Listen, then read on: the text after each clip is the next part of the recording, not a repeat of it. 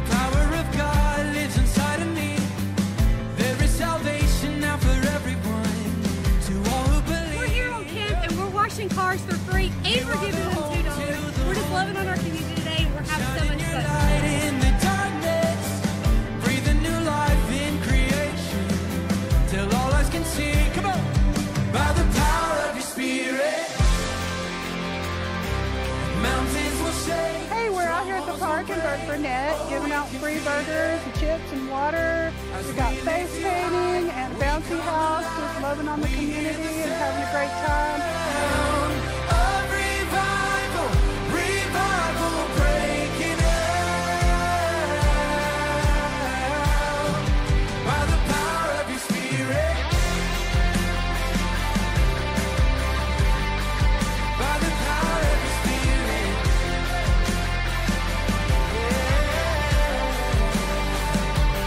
We still believe. We're out here spontaneously knocking on doors, mowing lawns and blessing people's lives, and we pray that it'll have an impact on people and draw them closer to God.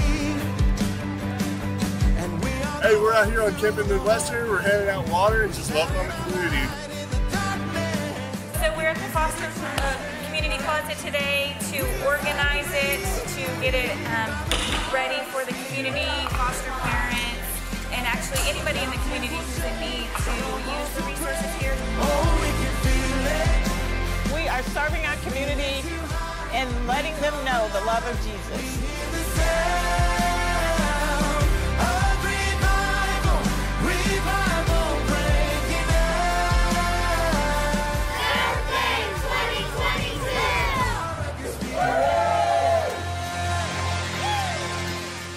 Come on, let's give God praise for that today. All the glory goes to Jesus. Amen. Man, I love it. I love that you are serving. You're out making a difference yesterday. What an incredible day. And one of my favorite stories that I've heard so far is just, I love it. We had a couple car washes out yesterday. And you know, most of the time when you see young people washing cars, you assume they're raising money for something. We called it a $2 car wash. We wash your car. We give you $2 for letting us wash your car. And so we had a couple of those going on around town, but there was other car washes out from people in the community that were trying to raise money. And so what we did is, people would come through a car wash and they would want to give something like, oh, well, let us bless you. We don't need it. We don't need it. Like, this was for you. And so they would insist. And so anyway, the different car washes pulled their money together, went over to another car wash that was raising money for something and gave them all of the leftover cash. Come on, that's pretty incredible. I love that. I love it. Yeah. Just being the hands and feet of Jesus is really what it's all about. And before we get too far into the service, I want to look into the camera too and just welcome everybody. I met someone in this service today. They've been watching for a while, and today's their first time in person with us. So wherever you're watching from, we love you. You're not just a viewer, you're our church family. So come on, City Hope, come on, let's just welcome everybody online today as well. So glad that you're with us, and you heard it on the news video, but I want to just really clearly paint the picture for us that one of the values of City Hope is we believe in the power of prayer. And so coming up August 7th through the 27th is 21 days of prayer, and this is a time where I'm telling you it will change your life. It'll make a difference in you, but you have to go all in with it. You really, really, really have to go all in with it. And one more thing before I forget is that in your worship guide, there is a serve connection card, all right? And so if you served yesterday and you thought, man, where has this been all my life? Like, why have I not done this before? I want to do it more often. We want you to do it more often because you're fulfilled when you do it. This is a great way for you to let us know that you're interested in that. You can let us know there, and then the ways that you can serve, just check the box. That doesn't sign you up for anything. It just lets us know that you're interested, and we'll let you know about the opportunities that come up in the future, all right? Amen. Come on, are you good? Are you guys are you excited to be in God's house today? I'm telling you, there's no place like church. I just love it. I love it. Well, I'm going to jump into the message because I have a lot of ground to cover, a lot of content that I want to cover with you guys today. And we're in week number 7 of a series we're calling Running with the Giants. And the idea of this series is, for those maybe of you who are new to church today, is that the Bible talks about these giants of the faith that are in heaven. Hebrews 11 talks about giants of the faith.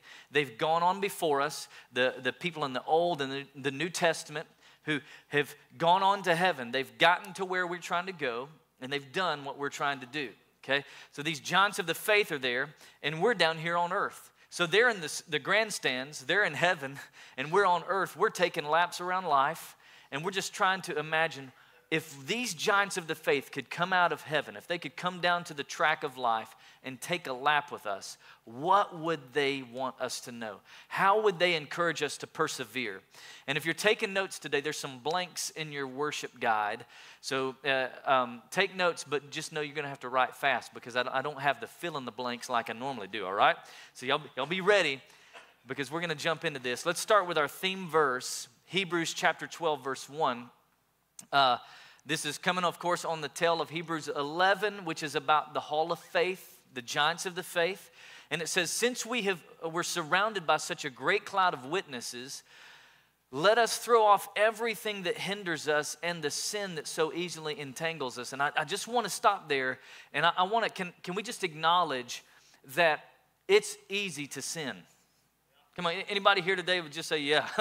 Come on, I hear you. Like the sin that so easily entangles us. No one in this room would say, yeah, I just have a hard time sinning. We're all like, yeah, that's me. It easily entangles us. And we've said that this is the year of freedom for City Hope Church. For people who really want to take next steps and take off the mask and get free in their lives, it's going to require us to throw aside the things that hinder us and the sin that entangles us. Why? So we can run with perseverance, so that we can run with this attitude, I'm not going to give up. I'm not going to back down. I'm not going to throw in the towel. There's some things I'm going to go through some hard times, and that's why it's called perseverance, right? So how do we do it?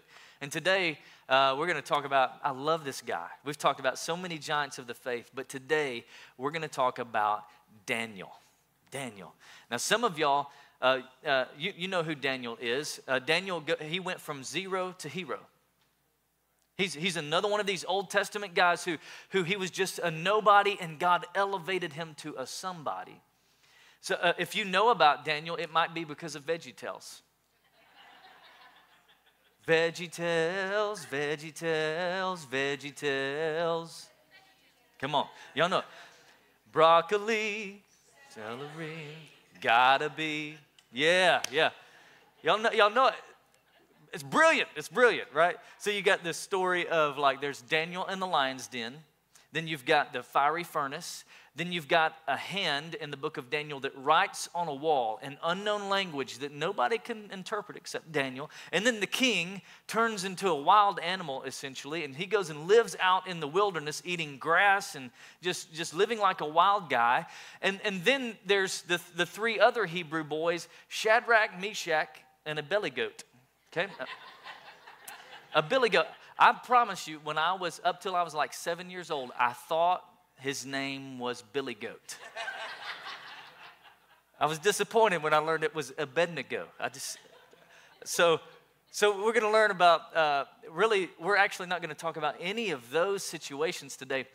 Daniel faced a lot of challenges in his life, all right? Challenges that forced him to decide, are you going to bow down or are you going to stand firm? Are you going to stand firm in your faith, or are you going to cave into the pressure around you? And I think if Daniel could come out of heaven, if he could come down to the track of earth, take a lap with us around life, I think he would say, hey, listen, you're going to go through some hard times, and there's going to be some points in your life where you feel like you're being forced to make a decision. You're being forced to choose one way or another. You're being forced, maybe it's through politics, maybe it's through social media, whatever it be. You feel forced to make a decision. When that day comes, here's what I think Daniel would say. Stand firm, love well. Stand firm and love well. Now, this is a sermon that's about both of these, right? It's not either or. It's not stand firm or love well. I believe we have to do both of these. We have to stand firm and love well in the face, in the difficulty, and when culture causes us to decide. And so here's what I want to encourage us with today. from the onset, as a Christian, as a believer, if you say, I'm a follower of Christ, the first thing we have to do is say that the Bible, the Word of God, is our standard. Like that's the first thing. Like it's just not a good book. It's not something that you could apply in certain situations. It is the standard for every decision that we make in life. Amen. All right? And so with that in mind, knowing and understanding this is the standard, then we have to be able to answer the question, when tough times come, when we are forced to decide, when we're forced to make a decision, are we going to stand firm or are we going to cave into the pressure of the world, right? And I want to show you how to do both. Today, it's a day about let's do both. Because we're called to set the culture, not reflect the culture. I mean, what if the church was out setting the culture and not just letting the culture shape us? Right? Like, what if we were the engine and not the caboose? Come on, what if the church, what if Christians were setting the culture and being the example, not judgmental, we'll talk about that in a minute, but really being an example. And so we're going to learn from Daniel how he did that, how he influenced and impacted the culture that he was in. So let me set the scene for you. It's Daniel chapter 1 is where we're going to be reading today. All throughout Daniel, actually a couple different places. But what happened was the people of Israel, the people of Judah, had been far from God for many years. They had rejected God as king, and I just want to tell you that anytime you reject God as king, there will be consequences. Like it's going to be consequences. So anytime you say, no, God, I think I know better, like there's going to be some hard times. We just need to understand that. And so the people of Israel and Judah had been far from God for years. They'd been following false gods, false idols, and God had warned them over and over and over again, if you don't change your ways, you're going to be led away in captivity. And finally, that day came when King Nebuchadnezzar conquered Judah, and he took many of the Jewish people away into exile. Okay, and that's where we pick up the story in Daniel chapter 1. It says that in the 3rd year of the reign of Jehoiakim, king of Judah, Nebuchadnezzar, king of Babylon, came to Jerusalem, besieged it. So this is when he attacks it, he conquers it, and the Lord delivered. I just want you to notice today that, man, I'm a Christian. Woo, glory to God. I'm a Christian, and they can't no harm come to me, baby. I'm saved by grace. God's on my side, and the Lord delivered Jehoiakim. They believed in God, right? That maybe they were practical atheists. They believed in God, but they acted like he didn't exist. That's good right there. Practical atheists, just jot that down. You believe in God, but you live your life like he doesn't exist. And that's where these people were. And the Lord delivered him. I'm just showing you that sometimes the Lord will allow things to happen in your life to get you back to him. Okay?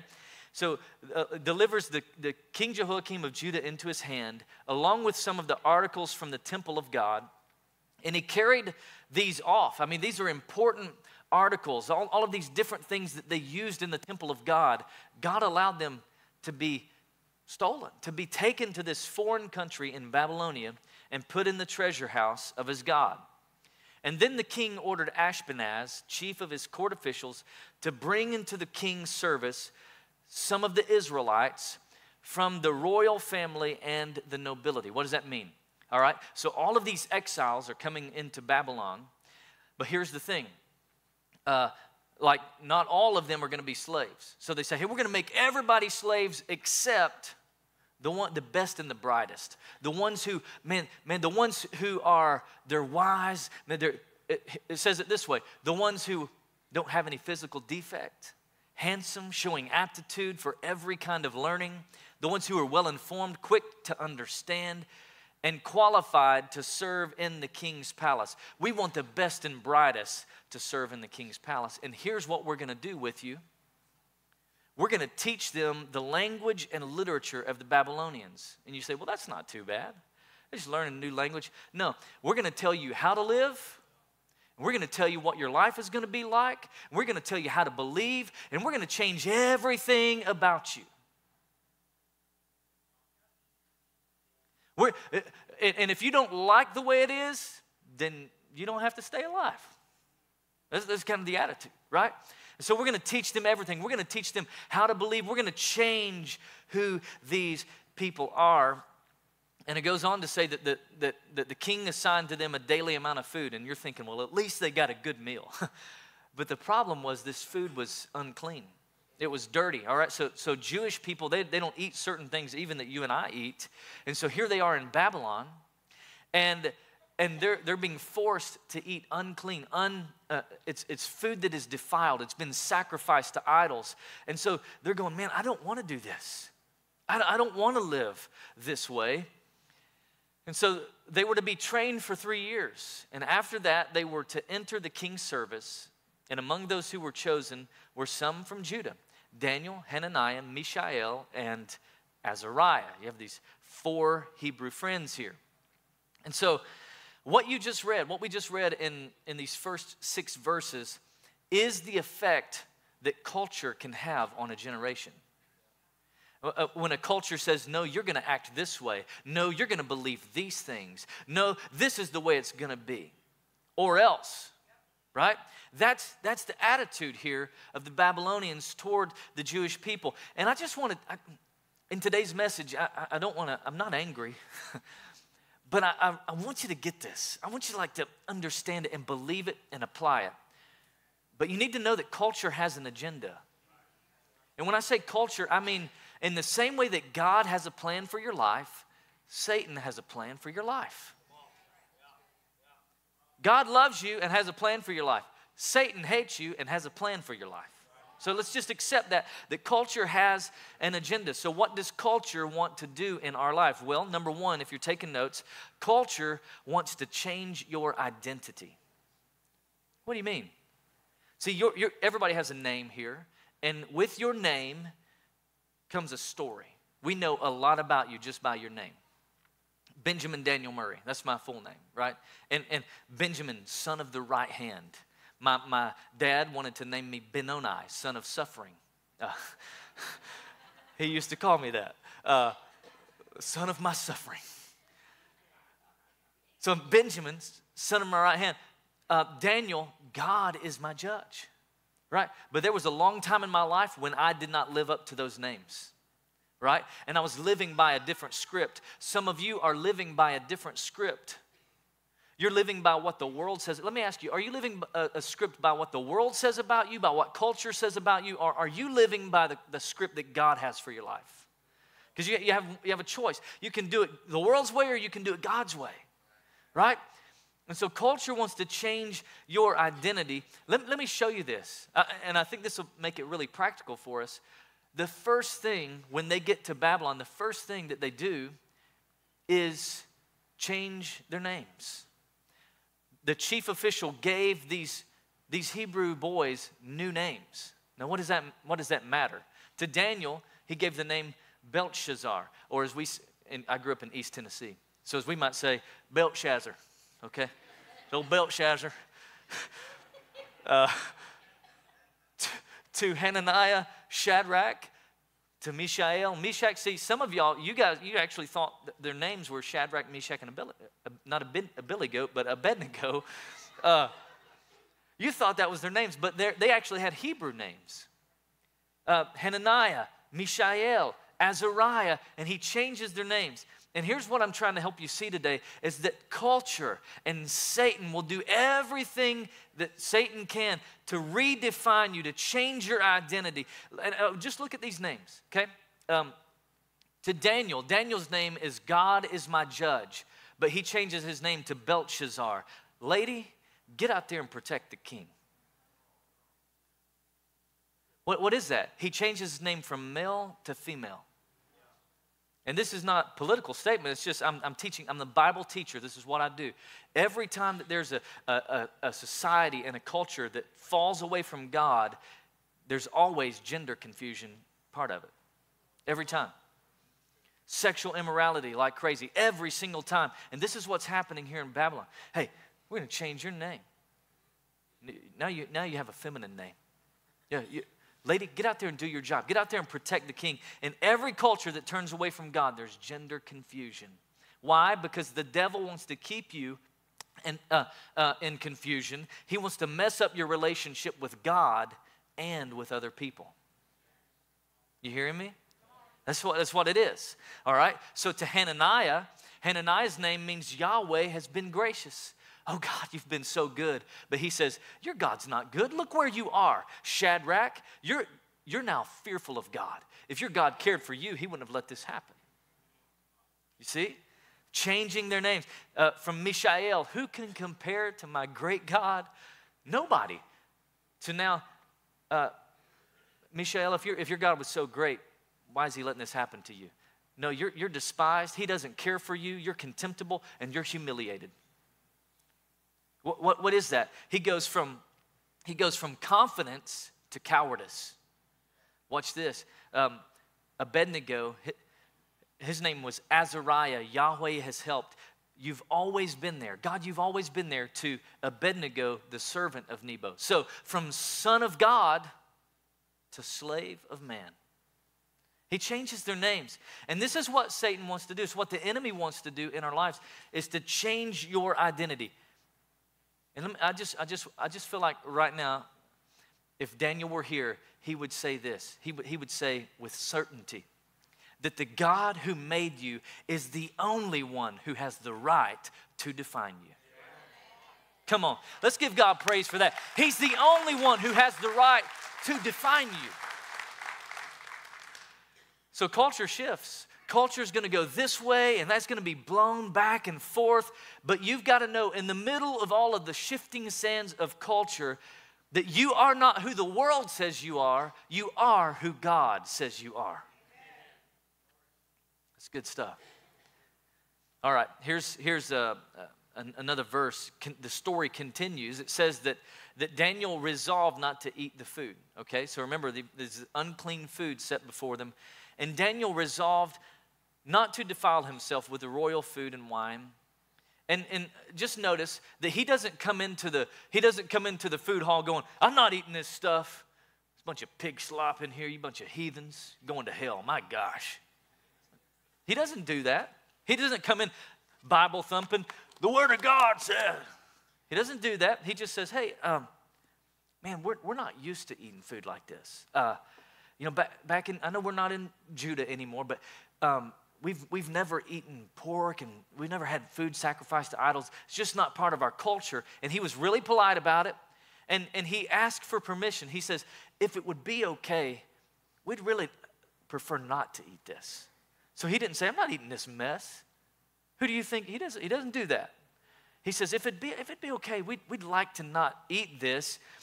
And what happens here? What's he doing?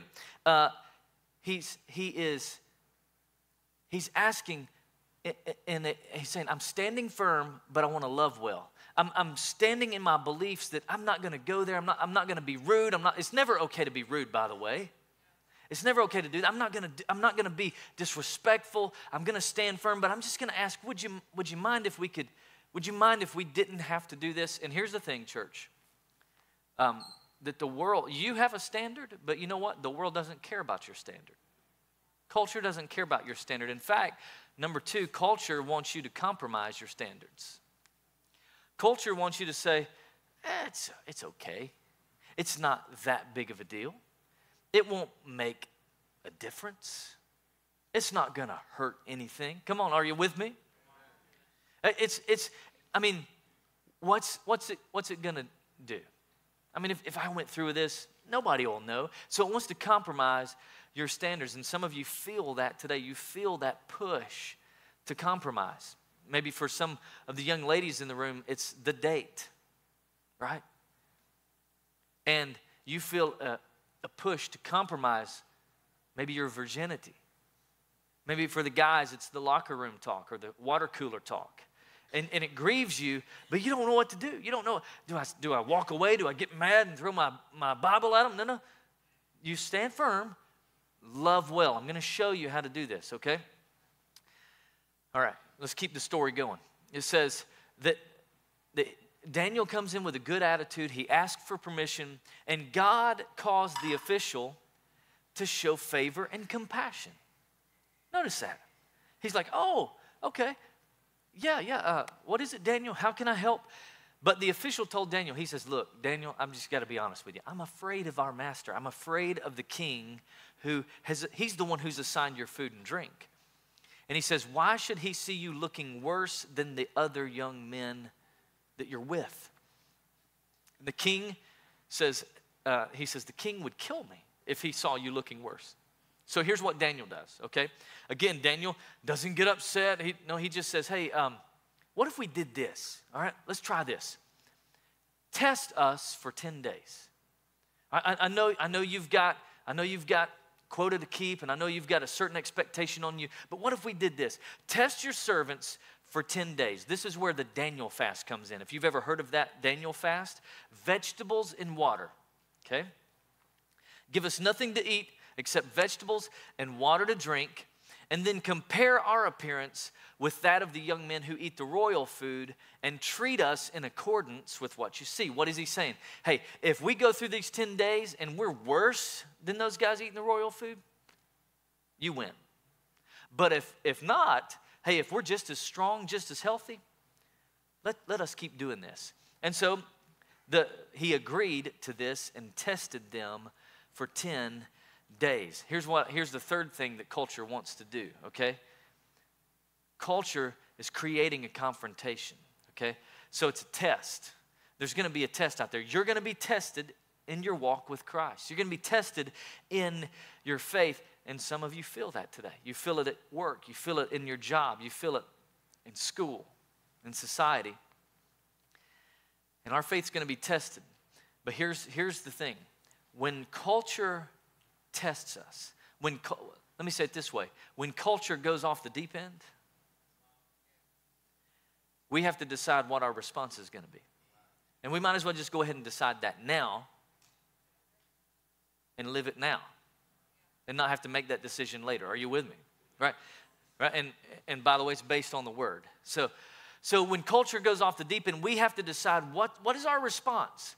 And what I've seen from the church, the capital C church, for the last many years, is I've seen the wrong responses. The church usually responds one of two ways, okay? The first way, both of them are wrong, by the way, but the first way is they respond dogmatic. They start preaching on street corners, you bunch of blah, and you've seen them, right? And they're waving the Bible. The Bible's the Word of God, I get it, right? But they're not making any friends. They're making enemies, and they get dogmatic, and they begin to say things like I'm right, you're wrong, you better turn or you're going to burn. Glory to God, if you don't stand for something, you're going to fall for anything. You said things like that before, and here's the thing. Please hear my heart. You're right. You're right. Technically, you're right. You're just not helpful. What do you mean, Pastor Ben? I'm right. You admitted I'm right. Well, here's what I would say. If what you're doing is right, but it's not helping people get closer to Jesus, then maybe it's wrong. If it's right and it's pushing people away, maybe it's wrong. Are you with me? So that's the first thing that I see is a dogmatic response. The other response that is wrong is when Christians put their heads in the sand and they act like nothing's wrong, there's no problems out there, everything's good, and the church begins to look a whole lot more like culture. Then, are you here?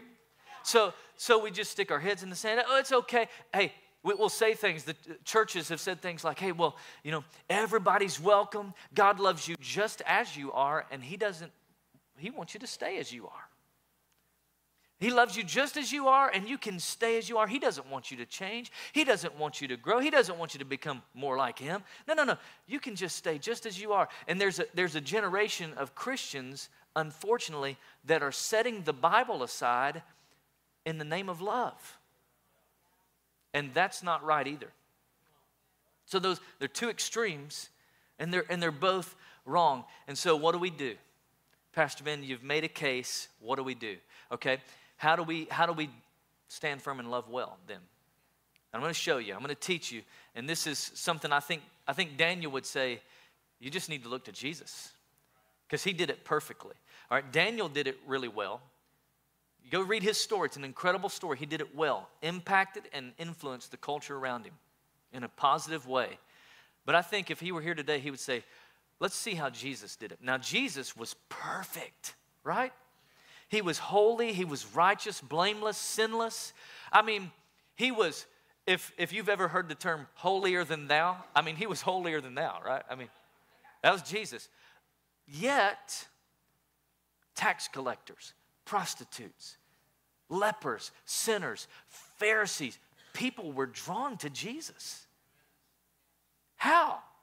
I mean, he's holy. He stood firm, but he loved well at the same time. That's how they were drawn to him. He didn't push them away. And so let me show you. Let me show you this idea. It comes from John chapter 1, verse 14. It says that the Word became flesh. The Word is Jesus, capitalized there. Word became flesh, made his dwelling among us, and we've seen his glory, the glory of the one and only Son, Jesus, who came from the Father. How did he come? How am I supposed to stand firm and love well? Well, here's how. Full of grace and truth. This is how Jesus did it, and this is what he would teach us today. That's what I want to show you today. How do we stand firm, love well? Full of grace and full of truth, okay? He never compromised his faith. He stood firm, but he loved well at the same time. So what is grace and truth? Well, let's start with truth. What is truth? Truth is God's standard. It's God's standard. Well, what is God's standard, Pastor Ben? God's standard is his word. This is his standard. Right? Let me say it this way. Jesus said it this way. Sanctify them by the truth. Well, what's truth? Your word is truth. Okay? It's the word of God that is truth. And I want to make a statement. I don't make statements. And this is not a political statement. I don't do that, right? But I feel like to get the point across, I need to just make this statement today. And the statement is that everybody is welcome at City Hope Church. Doesn't matter who they are, where they're from, what they did, right? Doesn't matter. As long as you love me, baby. Doesn't matter. Everybody's welcome. Before you believe, you can come to church here and be an agnostic, be an atheist. You can feel like, I don't even believe in all of this stuff. You're welcome here. This is the place for you. Man, you're supposed to be here. Even before you believe, you belong. Amen, everybody? I believe that with all my heart. I believe it. That's what I want to say. Everybody's welcome here. Oh, but at the same time, I also need you to know that we also believe that this is the perfect, infallible, authoritative, absolute Word of God. It is. It's the Word of God. And it does not change. Some people would say, yeah, the only reason y'all growing like that down there is because you just let anybody in. Kind of the point, right? That's the point. We used to say it this way. It might shock you a little bit, but yeah, we welcome everybody. Everybody's welcome here. Doesn't matter who they are. We'll take anybody and love the hell out of them. Just love the hell right out of them. Just love it out of them. Can't believe he said that.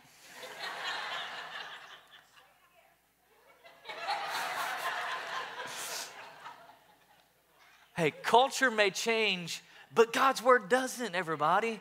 It's the same, and I just feel like we need to put some roots in the word of God and not in the culture. Culture is going to shift and it's going to change, and we need to love our culture. We need to love the people. We need to love our neighbors who may not believe and act and think like us. Absolutely. But at the same time, notice this. So everybody's welcome. This is the absolute word of God, but let's think about it this way. If we had to get our lives right before we could come to church, this would be an empty room today. This would be an empty room. Like none of us would qualify. So we need God's truth in our lives. The truth is, this is a place for everybody, and this is the word of God. We believe it's authoritative in every way. Now, what's grace? Okay? Grace is God's favor. Some might say that it's his empowerment to do what he's called you to do. Favor, this kind of favor, though, is an unmerited favor. You didn't deserve it. You didn't earn it. You couldn't work for it, okay? It's God's favor. So let me say it this way. It's the kind of favor that Jesus showed by dying on the cross while we were still sinners. While we were still sinning, while we were still doing things our way, while we were still turning our back on him, he loves us. He loves us just as we are, but he doesn't want us to stay as we are. That's the beauty. That's grace and truth together. He loves us as we are. That's grace. Doesn't want us to stay as we are. It's truth. Are you following me? Okay. So let me say it a different way. The grace of God is amazing. It is unmerited. This favor is unmerited. It is incredible. And let me say this about the grace. Because of his grace, he refuses to let anything you do qualify you to get to heaven. Do you understand that? He refuses to let anything you do qualify you for heaven. So you can't give enough, you can't serve enough, you can't read your Bible enough, you can't go to church enough, you can't pray enough, you can't do anything enough. No, you are saved only by his grace when you believed. And you can't take credit for it. It's a gift from God. Salvation is not a reward for the good things that you have done. Because if it was, you could say, look at me. Look what I did to get to heaven. It's not that. So let me help you understand a little bit why we need both truth and grace. And I've got to hurry. Okay, these are Daniel's last words. Daniel's been walking with us for a little bit. He's told us a little bit. He's told us what culture wants to do. He's about to go back up into the stands. And he would look at us and he would say, listen to me. Get this. You've got to understand. If you want to stand firm and love well, you need to know that without truth, you will become worldly. Without truth, you won't be any different than anybody else. Without truth, there's no standard in your life. And he would say, you've got to have truth. But the second thing he would say is, without grace, you'll be judgmental. Without grace, you'll say, at least I'm not like them. Without grace, you'll say, you know, I know I'm not perfect and I mess up a couple times a year, but I'm so thankful I'm not like these heathen over here. Without grace, you begin to kind of cast judgment and cast shade on other people. In fact, before we started this church in 2018, we were doing launch parties and we started the church in 2019. But in 2018, we were building teams and we did a survey online. A couple hundred people participated in this survey and they answered one question. And the question was, why don't you go to church? And the number one answer was, because y'all are judgmental. Well, that's the kind of church I don't want to be if I'm going to reach people. Come on. And so let me say it this way. We're talking about truth and grace. Truth without grace is mean. Grace without truth is meaningless. Without truth, you're corrupt. Without grace, you're condemned. Truth without grace is anesthesia. Is surgery without anesthesia. Let me say it that way. Truth without grace is like having surgery without anesthesia. Anybody want that? But here, grace without truth is like a medicine bottle and no pills in it. Grace and truth together are the medicine. Does that make sense? Okay, I got to move on. Grace invites us to be free. Says, come on, just as you are. Truth sets us free. Truth says there's a better way. Come on, there's a life worth living. You don't have to keep going down this path. There is a way that you can be free. All right, so I'm going to wrap up really fast. I'm going to talk fast, okay? I feel like I've been talking fast all service long, but here we go. I'm going to show you the principle that plays out in a story about Jesus, okay? Where he shows truth and grace. And it's in John chapter 8, verse 1 through 11. It says, Jesus returned to the Mount of Olives, but early the next morning he got back up, went to the temple. A crowd soon gathered, and he sat down and he taught them. And as he was speaking, the teachers of religious law and the Pharisees brought a woman who had been caught in the act of adultery. Now, I'm just going to stop here and I'm pondering, I'm wondering, how did they catch her in the act of adultery? Unless, that's peeping Toms, right? Like, Rabbi, you need to do something about this. We caught this woman in the act of adultery. We're like, I just wonder, why are we so good at pointing out everybody else's sins and not our own, right? So we caught this woman, and they put her in front of the crowd, and they said, Jesus, teacher, this woman was caught in the act of adultery. The law of Moses says you have to kill her. You got to stone her. But what do you say, Jesus? So they said this because they wanted to trap him.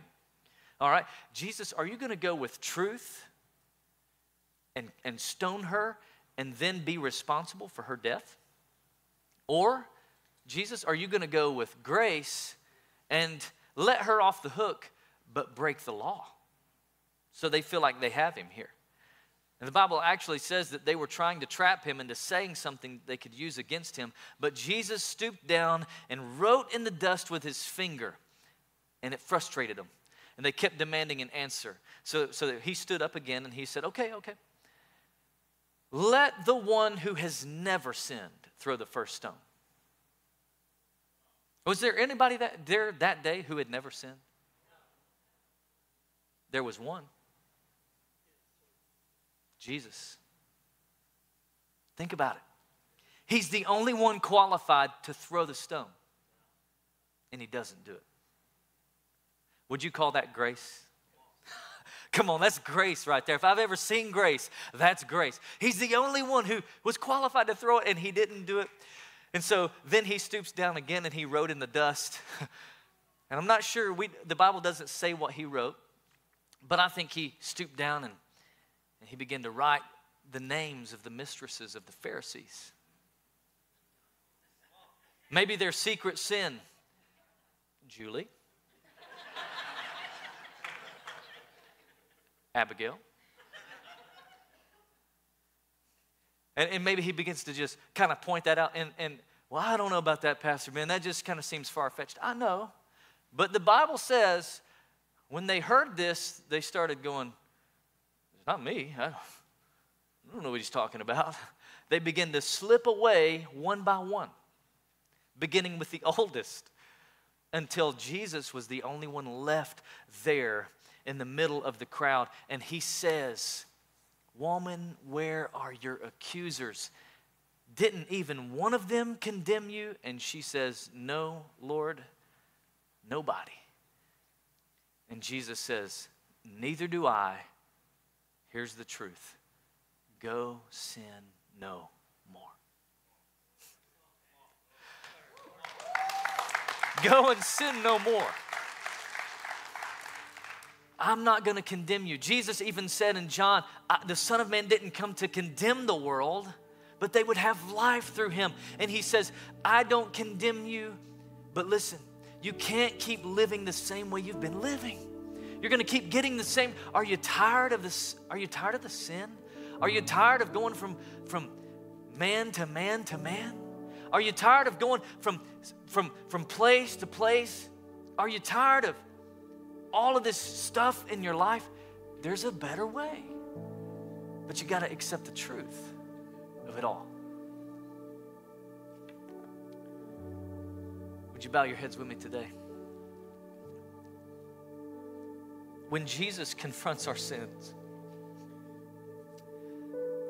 I hope you hear my heart. When he confronts our sins, he does it in such a loving and kind way.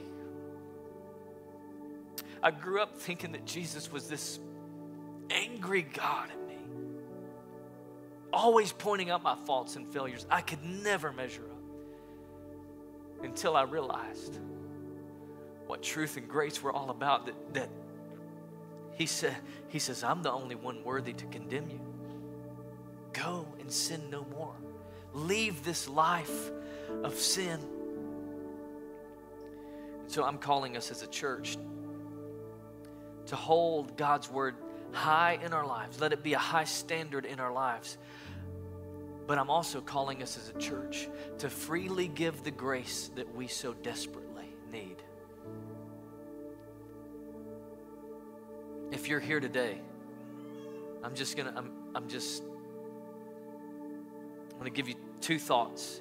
If you're here and you need the grace part, like you've been all truth, and you've not really had any grace in your life, you've kind of been judgmental at times, I'm just going to pray. I'm not going to ask you to raise your hand, but I'm praying over every one of us, God, all of us today who at times can be judgmental and we can be harsh as Christians, and we can draw that line in the sand, but we're not really showing grace. God, I pray that today we would remember those words of Jesus. Neither do I condemn you, but go and sin no more. Grace and truth. Lord, let us walk in that grace. Let us walk in that favor. Let us walk in that hope that we have in you, giving that same grace to people in our lives, the grace that we need, Lord. And if you're here today and what you need is the truth part, maybe you've been living by grace. Maybe you've been living so far from God. Maybe you've used grace as the license to sin, and you're distant in your relationship with God. Maybe you're far from God. Maybe you're calling the shots in your life. You want to do things your way. You're in charge. It's your way. But today, you just feel this tug in your heart to come back to Jesus today. Maybe you're even a Christian living far from God. I want you to know, Jesus isn't mad at you. If he has a refrigerator in heaven, your picture is on that refrigerator. He is in love with you. He's not mad at you. He's madly in love with you, and he desperately wants a relationship with you, but you have to accept the truth part of that relationship. And the truth is, you cannot have eternal life with Jesus unless you have a relationship with Jesus. We can't get to where we're trying to go. This cloud of witnesses, we can't make it to heaven without a relationship with Jesus. And it starts with a decision today that you would decide, I'm going all in. I'm giving my life to Jesus. And if that's you, on the count of 3, I want you to slip up your hand. I'm going to lead you in a prayer today, okay? If that's you, 1, 2, 3, I'm ready to go all in with a relationship with Jesus. Come on, I'm proud of you. Thank you. Thank you. Who else would say that's me, Ben? I see you back there. Anybody else would say that's me? Top, I see you. Anybody else? 5, 6, 7 hands up. Come on, I'm so proud of you. Amen. All right. For everybody who lifted their hand today, let's say this prayer together. Let's say it out loud and with all of our heart. Let's say, Jesus, I give you my life. I turn to you. Heart, soul, mind, strength. Would you forgive me? Cleanse me. Purify me. Make me more like you. I choose to live by your truth and your grace. I receive them today. I am your child. You are my God. And I will live for you the best that I know how for the rest of my life. In Jesus' name, amen.